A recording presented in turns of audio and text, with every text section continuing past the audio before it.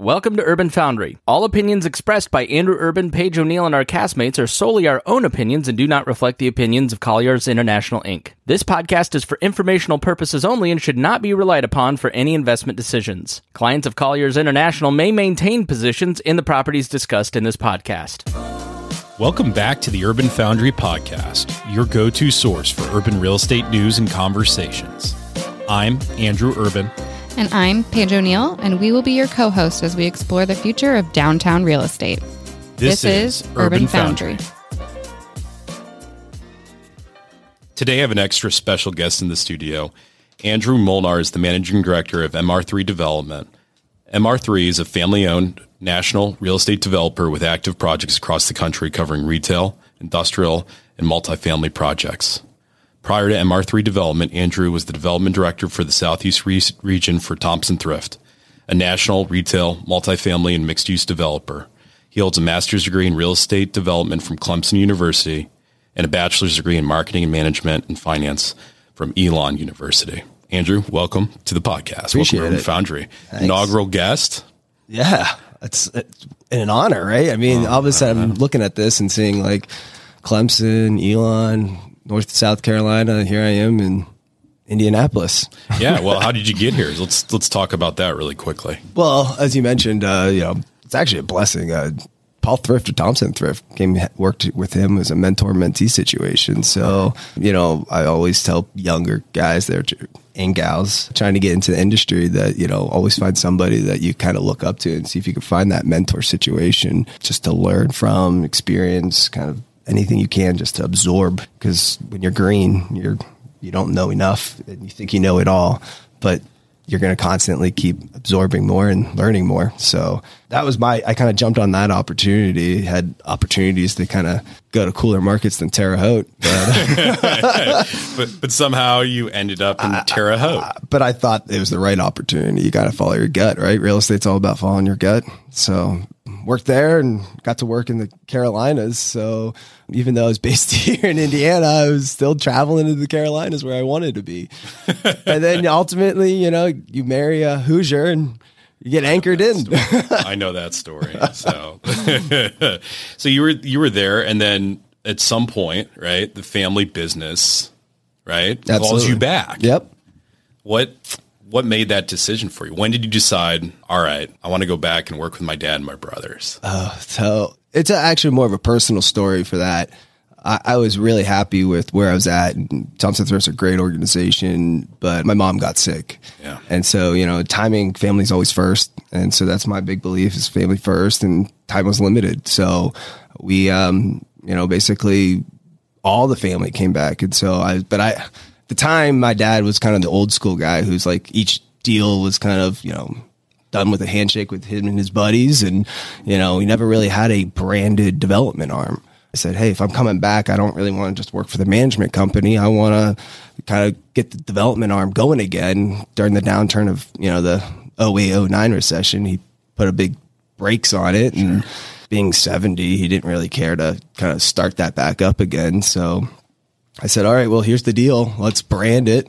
And let's kind of create that, development arm going again. And it was fun. I mean, it's been fun and it's family. So you got a lot of cooks in the kitchen that you're kind of fighting with, having fun with. Right. There's good days and bad days. And, that's any business. And, you get a little bit of different temperature in the room sometimes when it's family, right? So you speak to each other a little differently sometimes, but we have to put the positive, hey, this is business still. We have, so we could still come around the Thanksgiving table and not want to kill each other. Right. But yeah, ultimately it was family driven to kind of, we could all be together and kind of have that and kind of let my dad spend as much quality time as possible. And that was kind of the big reason to kind of come back and do what I wanted and yet kind of grow the company again. So that's great. Well, so what was your first project? You come back, we're getting development restarted. You were at Thompson where there was probably a high volume and that's what you guys did there. Now you're working with your dad, brothers. Obviously your mom's sick. There's a lot going on. Yep. What was the first project when you kind of started MR3's development arm? Yeah, so my intent was basically I had a buddy representing Starbucks. And so I was going to go run out and do a whole bunch of single tenant strip center stuff. And we realized that that's not as easy because everyone's chasing that. Crowded trade, right? So we did a couple single tenant stuff because of the opportunities, but realistically, we started tying up big sites. And so it was kind of a quick churn, and we got into a project pretty quickly up in Westfield. So we got 50 acres up there, Westfield, Indiana, northern submarket of Indianapolis. And so that's kind of one of the big ones that really kind of took time, other than, single tenant daycare deal and stuff like that. Sure. Those aren't the one-offs. But those are why we started. And then we realized, like, this isn't fun. I mean, just because you're fighting, you're grinding, you're getting down to the pennies to, and it just the battles are, but then you realize the bigger ones, they're just bigger battles. Well, that's right. And there's a lot of battles going on today. So talk to me about the Westfield project, Legends Crossing. Yeah. It's been how many years in the making now? I think I want to say 2019, 20, something like that. Okay. So pre-COVID, we had that one was really interesting. We had a movie theater. We were selling a 5-acre parcel to a movie theater to anchor. We're going to do a lifestyle shopping center surrounded by outlots. I mean, it was going to be, what you see in all your premier, neighborhoods. And, being Westfield, it has, very high demographics. So really good, fluent population. It was awesome. It was a really cool layout, and COVID hit, and the movie theater filed bankruptcy. Right. So first project back with the family, right? You go, this is MR3. This is going to be a huge project. Picked a great community. For those of our listeners that don't know Westfield, it's a rapidly growing suburb in northern Indianapolis. And, this is your guys' first big swing. Yeah.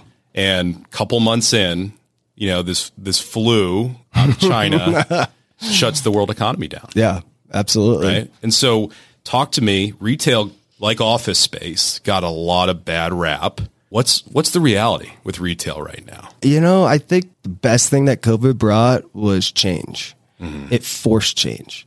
It forced change from the retailer's perspective to basically, how do you emerge to be stronger? Because the stronger companies are going to be successful, and those that don't change weren't going to succeed. And, we saw that with, we're seeing that still to this day, the JCPenney's of the world, right?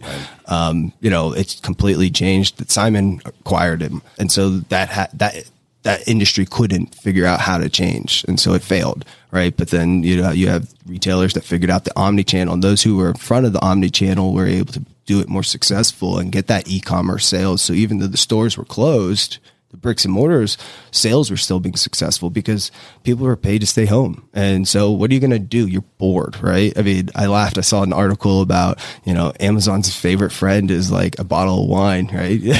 I think Paige is pretty guilty of that. Yeah, I actually got yelled at about my Amazon shopping this morning. So. How many people probably laugh about it? It's like, oh, drank a glass of wine, when drinking and Amazon shopping, right? It's the same concept, right? So go online, you're bored. What are you going to do? You're staying at home. You're staring at each other for 24 hours a day. Everyone's going crazy. If you have kids like we did, young ones at the time, still young, but they're trying to, how do you manage that? You need to get the energy out, but you can't go anywhere. You can't go to a park. You can't go play with friends. You can't do anything. And so it's, you're home shopping. So the omni-channel, those who were in front of it succeeded more. And then everyone else had to, it forced the change. And I think that was a big part of it, is it exposed the weaknesses to those brands that were falling behind and accelerated that, that change. I actually worked retail during the start of COVID, and we had our doors closed to the public for 2 months, but we pivoted and started filling online orders, and that's the only way I was able to keep a job and pay my employees. Mm-hmm. Yeah, so. Paige is really modest. I mean, she worked at Nordstrom's for 12 years? Nordstrom, no S. But yeah. I'm sorry, that's my accent coming out. I don't know. That's an office and industrial guy for you. Yeah. That's like Yinzer coming out of Nordstrom's downtown. Well, if anyone was listening to it, they'd be like, oh my God, you didn't correct him? So it's okay. I say a lot of things wrong. No. Paige knows. She hears me on the phone all day making up words. Yeah. Well, Pittsburgh has its own dialect. I know. Believe me, I know. But Paige, what did you see kind of from the front lines right? Because you started in retail 09? Yeah, 09, right out of college. Right out of college. Different world, right? So we're all about the same age. The world was different. What did you see kind of working in a major retailer, a well-known international name? What changed? With COVID? Well, just COVID, just the economy, I mean, e-commerce. everything changed the second that e-commerce really took off. We had to find a way to keep up or the competition was going to take over, which was Amazon. So we started filling online orders, maybe 2012 from stores, which salespeople in stores hated because all of their inventory was going out to these online orders. But the store managers and the buyers loved it because it was just giving people more availability to get product to them quicker. So COVID was a whole nother thing because the doors were closed for 2 months. You know, I managed the Rack at the time, which is an off-price business of Nordstrom, and we had never done online orders from a price point that was about $29.97. And if you've ever walked into a Rack, it's not extremely organized all the time. So trying to find one pink shirt for $11 is like finding a needle in a haystack. So a lot of challenges there, but we overcame it and we were able to make it successful and keep the doors open. So well, it's almost like in some parts of retail, it's almost like more industrial now where it's final mile in a lot of ways. I think that's the future of retail, to be honest. Right. Pick up in store, order online and then, go. Even think about bigger scale than that. Let's use Uber Eats or Grubhub. Right. What's the difference between if an Uber driver is picking up food or picking up a shirt from Rack and delivering it? It's going to become more and more of a last mile. They already have these leases in place and they're well located. They're well located and you can get it within an hour or two. Right. I mean, that's their way to be competitive. And especially with the formats, right? So Andrew, over your career, right? Formats of these centers, formats of malls, you've seen a lot of change there too, right? Is kind of reckoning to some of these forces. What do you kind of see the future of if it's more service-based, food-based, experience-based? How do you see the format of what we think of power centers? What do we think of? I mean, obviously grocery's not going away, but do you see changes coming down the pike there with online orders and Instacart and things like that on how as a developer, you have to think about your site plan? Oh, I think so. Very much so. Of just access to parking, quick parking, drive-throughs. I mean, you probably see these prototypes in the retail world. They're now putting, 3-4 drive-throughs or, then you're also dealing with it. And we have this issue, with a national retailer that's, QSR, that's great in the chicken concept. And the neighbors are starting to push back, right? Because they're like, you have so many cars that are now coming and you're flooding the streets. You go read online, but what you're not seeing is they're moving these cars so quick that all they see is you're just driving all this traffic. And, it's just about how do you lay out those plans so that you have those overflow, right? So code may say you only need 15 cars in a stack, but you need 50 just to be able to manage that so that it's not affecting other users, right? Because that's ultimately when you start affecting other users, then that space becomes vacant. Yeah. Because they're not going to be successful. And you really don't want a dark spot in retail, right? Because then it hurts other brands. So a warm center, activity drives more activity. So you just got to make sure when you're laying out that you have these kind of the flexibility and kind of contingency planning for brands that are being extremely successful and, have already been ahead of the curve so that when COVID hit, they were already ready to implement. And you're seeing more and more users go to these bigger drive-thrus. Right. You're like Chick-fil-A, right? I mean, they're a big one of them. Well, if you look at, and this is, I'm not as nearly an expert in this, but I look at just how their drive-through is formatted, just from a logistical standpoint. And it's so different. McDonald's is probably the other one that's kind of been more forward thinking, but everyone else hasn't evolved their drive-through. I think you're seeing a lot of that change though. Are you? You kind of stayed in that same concept. Like I think Taco Bell just announced a new layout with, 4 drive-thrus, basically kind of like the rally style where you have them on both sides. Right. Now, who knows if these actually take off, but some of these concepts are pretty crazy. I think Shake Shack is another one that just came out with a new layout with more drive-thrus, Raising Cane's, they're coming out with it. But, if you actually talk to the layouts, the engineers for the Chick-fil-A's, it's efficiencies. It's about, they have a number, and it's like misquoting 22 seconds. Right. And they want to make sure from order to pick up 22 seconds. Now, shake takes 25 seconds.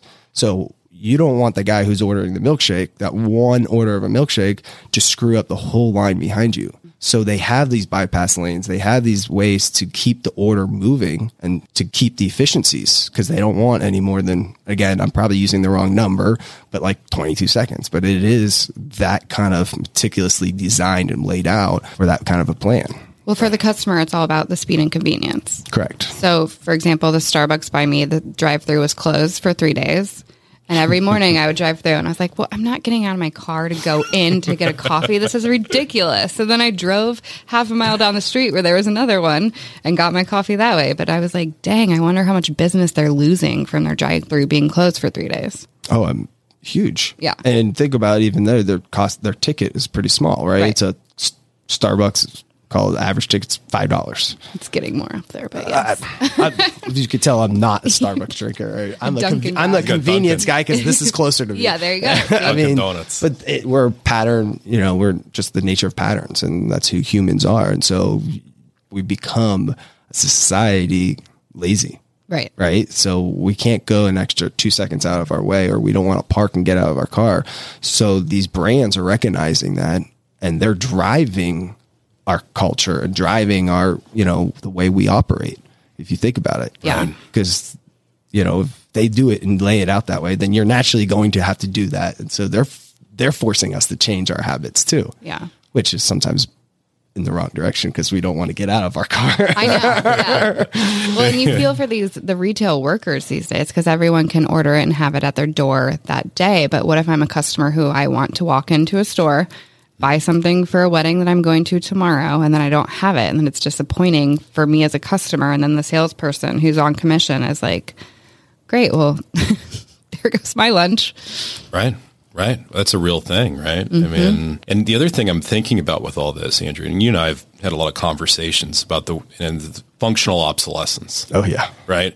And so, and I think we look at all asset classes right now, and I think there's buildings that are just functionally obsolete, right? I think the trend you're talking about with retail is, what is the retail center that was built 20 years ago? How does it compete when you're building something new that's well thought out, based on, the tenant mix you're looking to drive, right? Master plan properly, but there was a center built 20 years ago down the road, similar demographics as you, but it's going to struggle in some cases, right? And we see that with malls, as for instance, the ones that were built in the 80s, right? The DeBartolo's, the Simon malls from that era are struggling. Well, I mean, think about real estate, right? It's immobile. Mm-hmm. Yeah. I mean, so now you have this huge asset, and think malls, right? Especially malls are a huge center of gravity. And now we've put, and you can't physically just pick up and move that mall because demographics changed or traffic patterns have changed. You just can't. So then it's, how do you redesign that? And I think even with the big announcement, with Simon this week, they're realizing that they can't just be a retail REIT. They have to be place making. And how do you recreate that place? And, it's bringing in those heads and beds, creating experiences, driving more activity than just coming to shop and picking up that shirt from Rack or wherever it is. Now, I think the users, such as like Rack, it is part of the bargain hunt. So that's kind of actually what drives people to come into the store. Is I think that's where they don't need to be as successful on the omnichannel than maybe just a regular Nordstrom, because here's what's on the rack, right, or what's out on Nordstrom.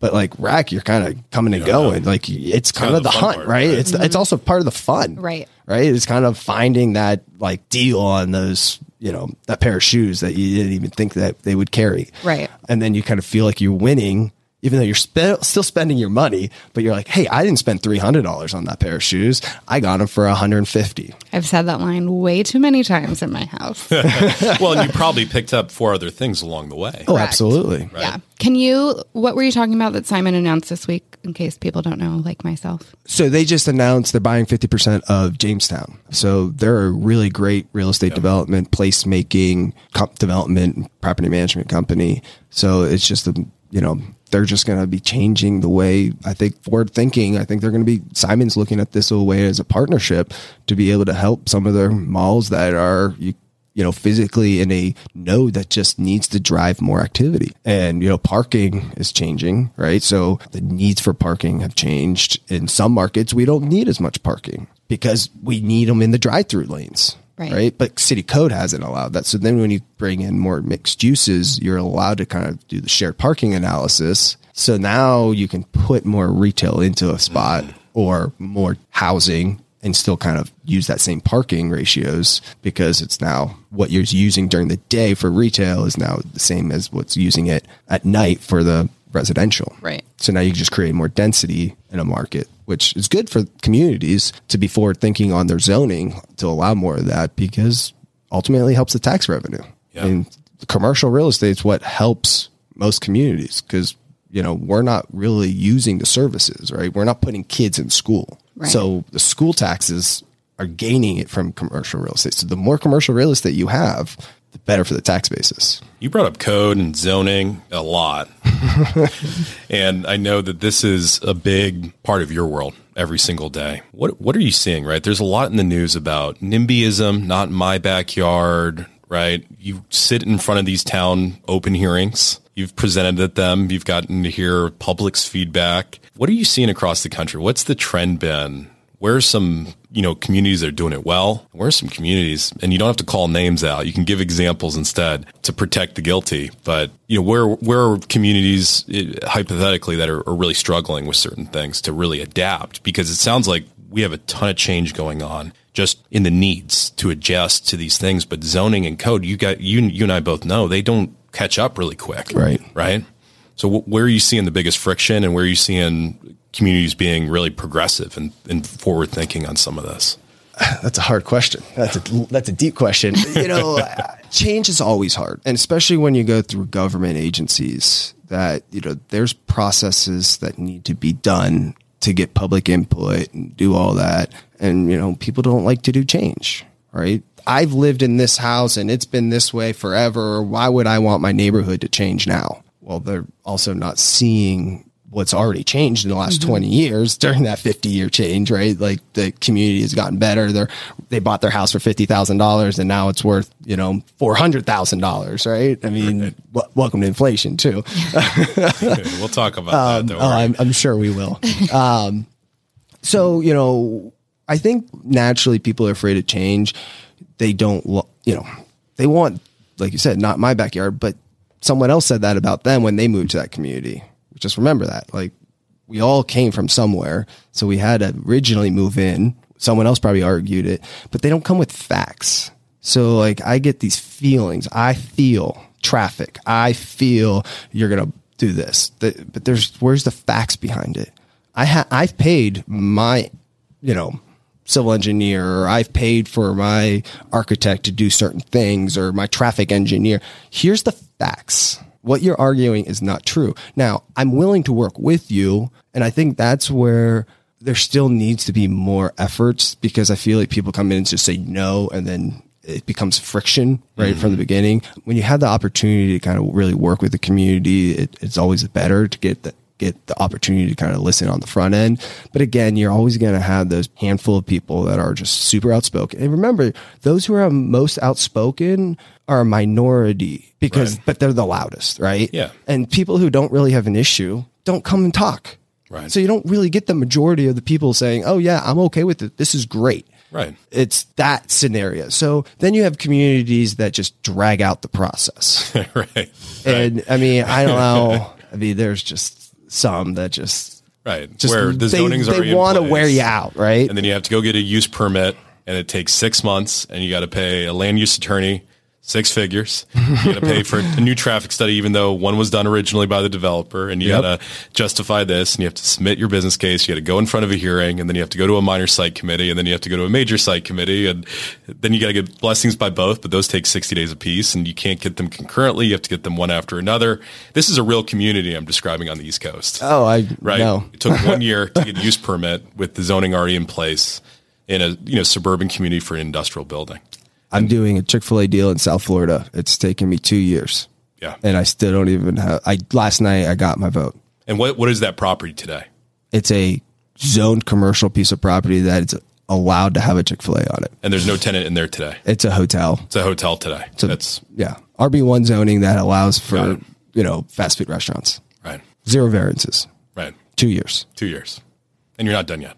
I just got approval, site plan approval. I haven't even had building permits yet. Right.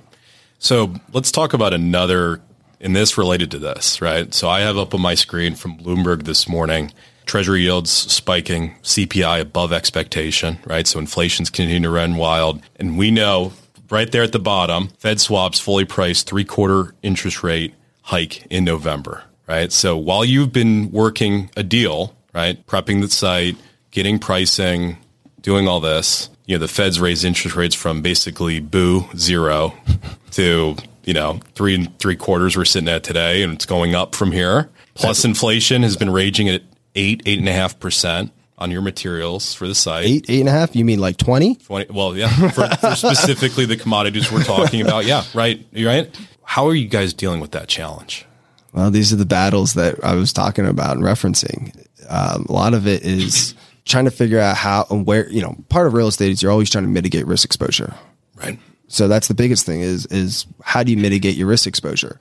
So I don't know. I mean, I kind of have to push through, right? I get a change order for cost and I'm like, oh my gosh, this is ridiculous. Like what's going on? Asphalt's, cost of oil's up. Everything moves around to oil, like whatever we want to talk about, but every commodity is being moved in the construction industry by diesel. Right.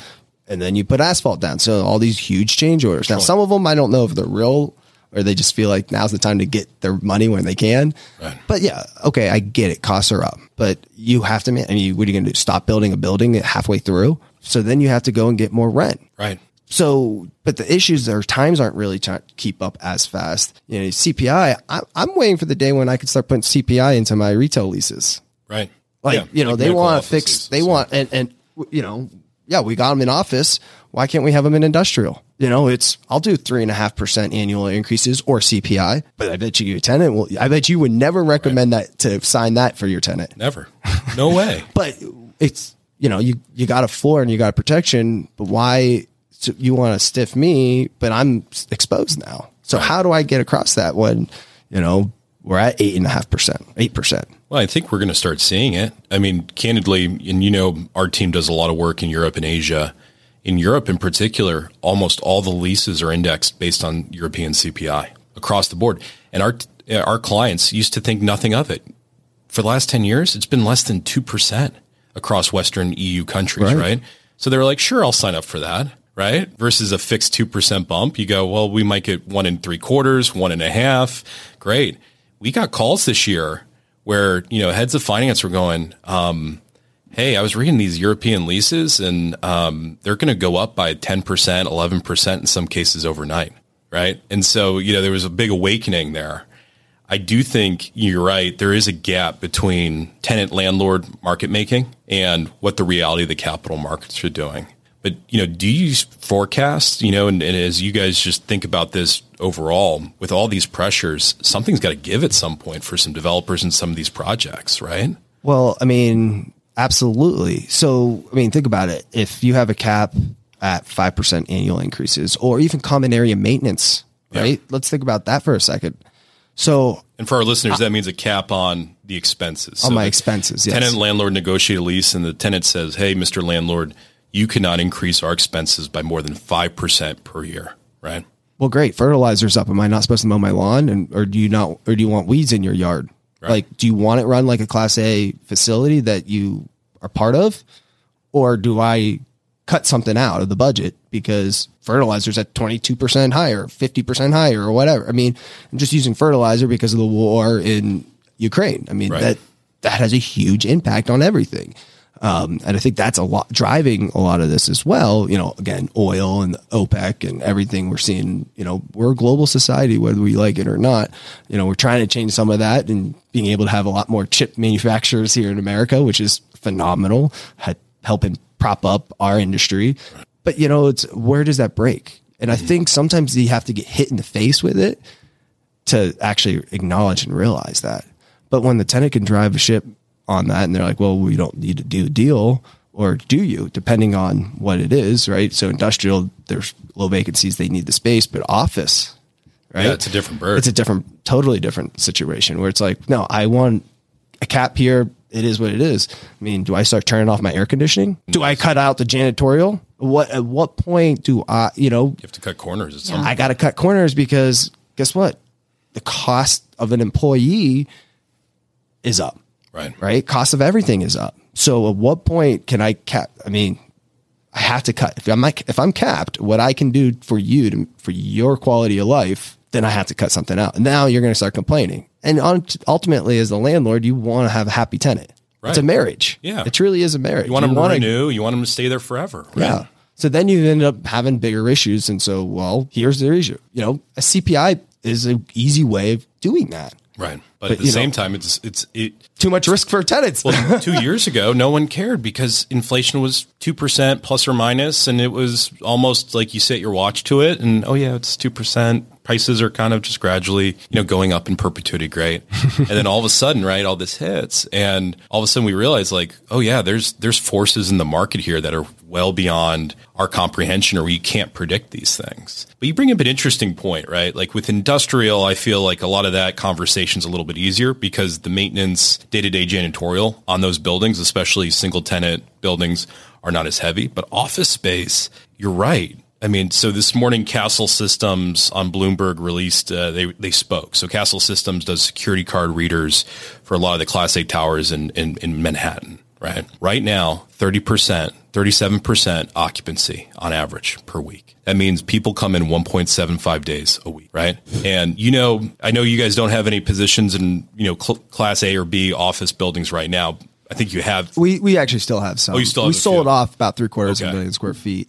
But the office. But we still have some. Right. Yeah. Some. And we're working on Class A office right now, but we're focused towards technology and life science. Right. Which is different. And we'll talk totally about different that, monster. Right? Yeah. But we're talking your average run-of-the-mill office building, right? Anywhere USA, whether it's CBD, suburban, and 1.75, days per week, employees are coming in. But you know how those leases are written. You're going to provide janitorial between this and this. Maybe you have a day porter based on all these certain specs for a deal that was cut 4 or 5 years ago, back when things were quote unquote normal. And landlords paying a janitor to empty waste bins because no one's in the office, right? It's less toilet paper being used. Yeah. But there's a cost savings. Yeah, right. Well, that's true, right? And there's puts and takes, but I don't think the cost of toilet paper, because candidly, every Class A office maybe building, the beginning of 2020. Yeah, right. I mean, let's be honest. We weren't putting Charmin Ultra Plush in these office buildings, right? Let's be real, everybody. Hey, we actually locked up our toilet paper during COVID because we saw people walking out with it. Yeah. Oh, I believe it, right? You didn't know, right? There was toilet paper runs. That was real. That was a real thing. Crazy to think that was like 2 years ago. Yeah. But then it leads into things like parking, right? So on a number of projects we've worked on for CBD headquarters deals across the country, figuring out a parking arrangement that makes sense for hybrid work there's still not a really good answer. I'll be honest, right? We've been chipping away at these with parking operators and others. But how do you come up with a parking ratio when on Mondays you might have 10 or 15% occupancy or utilization of that parking agreement, and Tuesday through Thursday, maybe it's 60 or 70%. Right? Well, this is your world much more than mine with the tenant side. I'd love to pick your brain actually on that and just say, okay, well, we want to activate our urban cores again. People are only coming 1.75 days a week. How do you get people in the office? Are you providing parking? Are you not providing parking? Is that now the conversation where you now have to provide as a landlord or as a tenant? Mm-hmm. Are you providing it for your employees or not? And what's that cost? Well, and that's a difficult question to answer, but I'll kind of answer it in two ways, right? One is, and we haven't talked about it today, but there is a labor shortage. Right. Right. All the numbers, even jobless claims, et cetera, are still very low on a historical basis. Right. And so for white collar workers, if they want their people back in the office, one thing they've realized is they can't force them.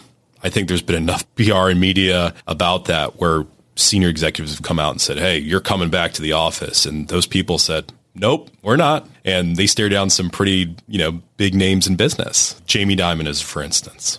right? And JP Morgan employees said, haha, yeah, right. We're not doing that. And, to some extent, I think we're going to see that hold for now. Now, as a reaction to that, most corporate occupiers have been thinking about how do we incentivize people to come back? How do we make it appealing? Because what they found out is once they reopened their offices, people went, great, I would love to come down and see what my colleagues have been up to. They come back to their office and they forgot, oh yeah, I have to pay for parking. Oh, I got to walk 2 blocks to my office. I got to go up an elevator with other people. I can't wear yoga pants, right? You know what I mean, right? And I think this has kind of created this where it's like, that's hard, right? Because I created this new routine where I let my dog out. I visit with my kids. I can log off and go have my favorite snack at any time I want. I can, go outside and sit on my patio and work on emails, and then I could come back into my desk and work. And a lot of people have really liked that. Oh, agreed. Absolutely. And so how do you compete with that? And that's what companies are trying to figure out right now, because they realized I need to give the carrot. I can't give the stick, because if I use the stick, people are going to leave and go to my competitors. Right. In this current environment, that may change. Maybe we need a good recession so that people need to feel like they need their job. Right. But I mean, I say that in an ignorant way. But then there's the class of workers, right? And we'll use the insurance industry as for example, where a large majority of their office footprint was tied up with people working on what I call individual contributor work, right? And these are jobs they're processing claims. They are answering phones for customers. And with the technology now and mobile headsets, things like that, those jobs can easily be done at home. Collaboration is not as critical. And as a result, I think long term, that office demand that existed for that type of product is not coming back. Right. I think, and I think that's to that functional obsolescence that we talked about with retail and, the trend of the 80s and 90s of these mega malls, right? Kind of changing into, in the 2000s, what was it? Lifestyle centers and open air, similar format, but different. Right. Like Clay Terrace in Indianapolis is Absolutely. a great example of that. Eatontown Center in Columbus, Ohio is kind of what I call the marquee of that era, right? I think offices are going to go through the same existentialism where we almost look at, okay, what do we do with the 5 per 1,000 suburban office, 50,000 square foot floor plate, call center? Because no one's going to be jam packing those people with 2,000 workers coming in 5 days a week anymore. Those people are working from home, or those jobs are being offshored to lower cost countries, period. Because we want things good, quicker and cheaper. And then the other thing in reality is technology. That's when it becomes last mile. Right. The building's just got to go, right? That's what Dermody Properties bought the Geico up in Northbrook, Illinois. Yep. 1 million square feet. They're turning into light industrial and final mile. And I think we're going to see more of that. And I do think part of the answer, to be honest with you, Andrew, lies in my opinion, cities need to take a proactive approach in incentivizing conversion projects, even in some suburbs. Oh, agreed. Right. And I think, we look at Indianapolis and we look at the north side. There's a lot of buildings that were built in the 80s that, quite frankly, aren't very appealing to the modern office tenant. Oh, yeah. Without some material capital investment and reformatting.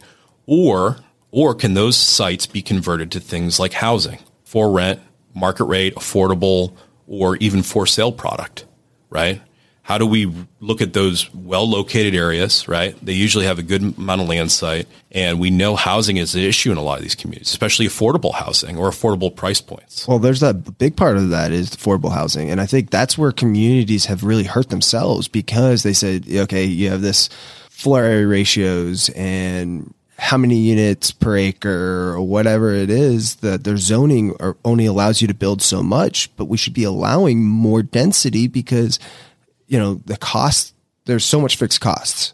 So if you can get more units on, then you don't need an X rent. You don't need a $2,500 a month apartment. You could do it for $2,000 or $1,800, or so you could start lowering rent costs down by creating more units on that same 20 acres.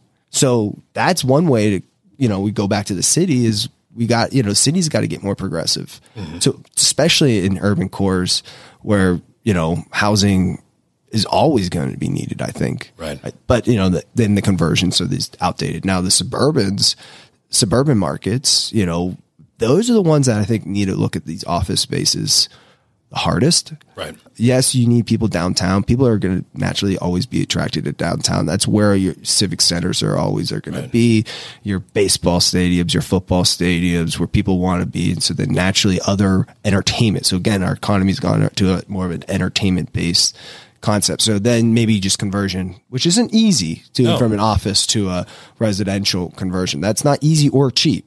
So, but that's where cities can, incentivize projects but the suburban ones, just like we talked about in the retail world, a cold shopping center doesn't help the tenants, but a cold, dark office building does not help a community, especially if it's at your gateway.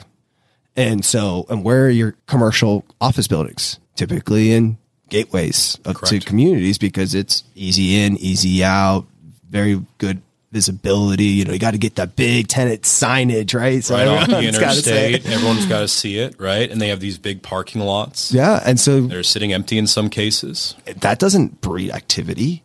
And then you think about the tax base, right? A parking lot it's going down, right? It's vacant land. Yeah, it's what I call suburban farmland, is empty parking lots. And I think communities that are more into the understanding of a TIF, tax increment financing, being able to capture that and improve their communities are the ones that are going to be the most successful. And the ones that are older don't really take on that role, because they just say, well, we've been around forever. We're just going to continue around and you figure it out. But then you're realizing without incentives, they're not getting done.